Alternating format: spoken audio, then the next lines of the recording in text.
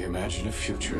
We must consider this. Who would want me to be a part of their life? Hey, that's inappropriate. Will you make a choice now? We past talking. Where do you say we come in for my close-up now? I'm done running. What was your favorite part? I'm a planner. Get back. Movie news Just don't like you no more. with Garrett Daly. You do like me. Good afternoon to you, Garrett. An interesting first story here about one of our finest singer-songwriters. Yeah, we're talking about Joni Mitchell and Oscar-winning filmmaker Cameron Crowe. He's kind of been away from filmmaking for a short while. 2015 was the last time he made a movie. Yeah. Did a TV series called Roadies, but it only lasted one season back in 2016. But a very good filmmaker. He's reportedly developing a film about Joni Mitchell, which he's set to write and direct.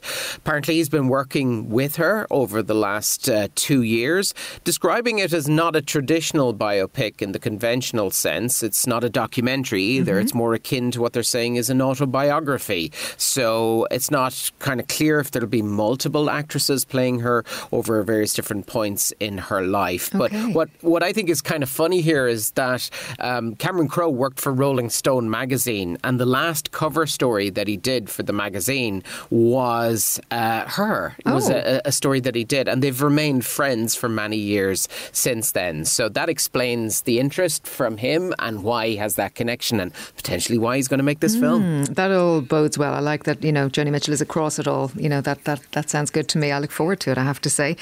Now, this remake... Everyone just went, really? Tell us more. Really? Yeah, so I'm sure you saw this pop up on social media because, as you say, everyone was like, why are they doing it? So a remake of the 1958 Alfred Hitchcock thriller Vertigo. Why? Beloved. Yeah, okay, so they've done a few Hitchcock remakes, right, at this stage. So now... they're talking about Robert Downey Jr. in the role that James Stewart played in the original as the police detective. There's a part of that I can see. I could see that working, but it's dangerous, isn't it? And this is a film that pops up on many best film polls. It's up there, in terms of an interest. Now, you've got Peaky Blinders creator Stephen Knight is going to write the script for this. Downey's also producing it. So from that perspective, at least, you could say maybe it's in safe hands. But at the same time, it's a challenging one to get right. Yes. And it could be great. It could be great. We've seen a few that have been really good in terms of, True Grit and movies like that you might have worried about. Yeah, the remake of Rebecca, going back to Hitchcock, wasn't great. I didn't think so. I don't know. I don't know why they bother, but we'll see. We won't judge it just yet. And you're right. I mean, Robert Downey Jr. is a great actor. But I just don't know. Don't know about that one. You have some casting news for us? Yeah, well, just to mention Robert Downey Jr., because he's actually going to be in Adam McKay's next feature. He's joining Robert Pattinson in that movie, which is going by the name Average Height, Average Build. So the story reportedly follows a serial killer who gets into politics in an effort to change the laws to be more murder-friendly. Adam McKay, as I said, directing that. Yeah, just in other casting news as well, It star Jaden Martell and West Side Story breakout Rachel Zegler will lead the cast of a teen comedy, Y2K. So it's set on New Year's Eve, 1999, and two high school nobodies decide to crash the last big party before the new millennium. And when the clock strikes midnight, the night gets more insane than they ever could imagine. So this project is coming from actor, comedian, writer and former Saturday Night Live cast member Kyle Mooney and Evan Winter. Mooney will direct and Winter will produce. Alicia Silverstone is actually in the cast as well. Interesting. Okay, that sounds intriguing. You've some more casting news this afternoon? Yeah, so this is David Lowery, who basically made The Green Knight and A Ghost Story. He's making a new feature called Mother Mary, and he has cast Anne Hathaway in it. So she's going to be playing a fictional musician. The project is sort of described as an epic pop melodrama following a fictional musician and her relationship with an iconic fashion designer. Larry most recently did the Peter Pan and Wendy film, which will be released on the Disney Plus service, I think, towards the end of April. Okay, sounds like a good project for Anne Hathaway. Now, you've another remake, but we're going to the small screen for this this one. We are going to the small screen, but it did feature on the big screen way back in 1973. This is Frederick Forsyth's 1971 novel, The Day of the Jackal. And Eddie Redmayne has been set as the lead in this TV series. So he's going to play the Jackal, an assassin who's hired by the French dissident organisation OAS to kill the then president of France. The 1973 film adaptation starred Edward Fox in it. It also had the likes of Terence Alexander and Derek Jacobi as well. It was quite a successful film. It got BAFTA and Oscar nominations. There was a loose remake of it in 1997, if you remember, with Bruce Willis and Richard Gere. That's taken Didn't go you back. anywhere, obviously. Yeah, but in this one, Ronan Bennett serves as the showrunner and Brian Kirk will direct. Filming is going to take place later this year. I think it'll be released by Sky here, Peacock in the US. Okay, trailer watch is a, as you put it to me earlier, it's a sort of trailer watch. I can't even play a clip from it because it's all about the visuals. Do tell. So do you remember The Room? Yeah, you know, I Tommy had to Wiseau's look film? back on it. Yeah. Did you see it? Yeah, well, I've seen bits of it. I did see Yeah. The Disaster Artist, which was the movie James Franco did, where he portrayed the making of it. It was quite a good movie. Okay. Well, Tommy Wiseau hasn't gone anywhere. He's now made a new film, and it's called Big Shark. And the trailer was released online. Apparently, it has been screening ahead of theatrical screenings that they do of The Room. You see, The Room is so successful as such a bad movie. He tours it all over the place. He gives talks and everything. And I think the intent with this film is exactly the same because it follows 3 New Orleans firefighters as they work to save the city from an attack by a giant shark. This shark is popping out everywhere. This isn't Jaws. I mean, the trailer's hilarious. It's worth checking out, folks.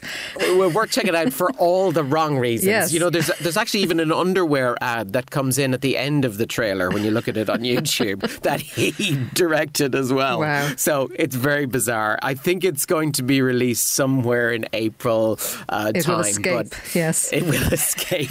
Check out the trailer, make yourself laugh. It's called Big Shark. Okay, let's come to new releases and we'll start with God's Creatures. The wind the past few weeks, keeping me awake every night. The thunder of paths getting in. Suppose every house around here has the same ghosts. You wonder how they'd tell them all apart if they came back.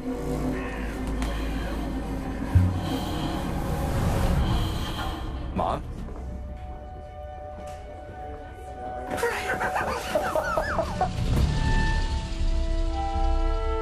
It's different, isn't he?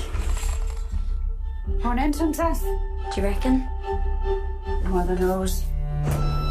It's exactly like it was back in the day. So long ago. I wouldn't get hung up on it if I were you. Yeah, we heard Aisling Franciosi there with Paul Mescal and Emily Watson in God's Creatures. As I mentioned, we'll be talking to Paul Mescal and Emily Watson very shortly this afternoon here on Movies and Musicals. But it's a good one, Garrett. Yeah, it's a mother who's torn between protecting her beloved son and her sense of right and wrong, and a lie she tells from rips apart the family and close-knit community. And what a great cast in it as well. Really good cast. It's beautifully filmed and it's sort of intriguing and really, really good performances from Paul Mescal and Emily Watson. We'll have more on that and indeed the soundtrack a little later on. Keanu Reeves is back. Here he is. A new day is dawning. New ideas, new rules, new management. We've known each other since we were 9. Who is this? The Marquis de Gramont. Challenge him to single combat. Win or lose, it's a way out. I don't sit at the table. Your family does.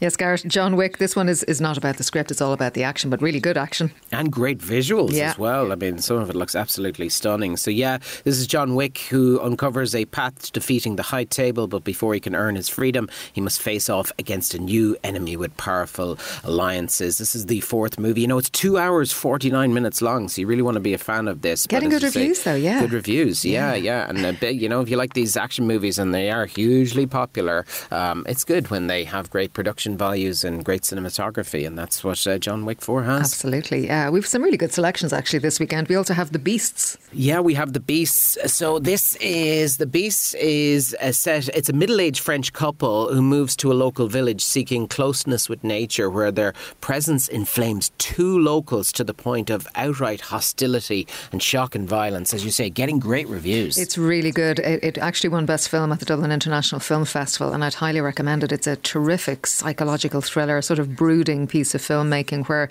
the tension builds brilliantly in this rural area of Spain, which appears to be the most beautiful place to live your life and to work the land. But sadly, there is violence and hostility just around the corner. It is a little long, but it's worth seeing, building into, as I say, a very tense watch. And I suppose, sort of Jean de Florette meets The Field in some ways. It's that sort of rural life, the land, and coexisting amiably or not, and indeed how men and women deal with the scenario. That is The Beasts, well worth catching. A few more to mention, Garrett. Look at you with your pitching hat on there.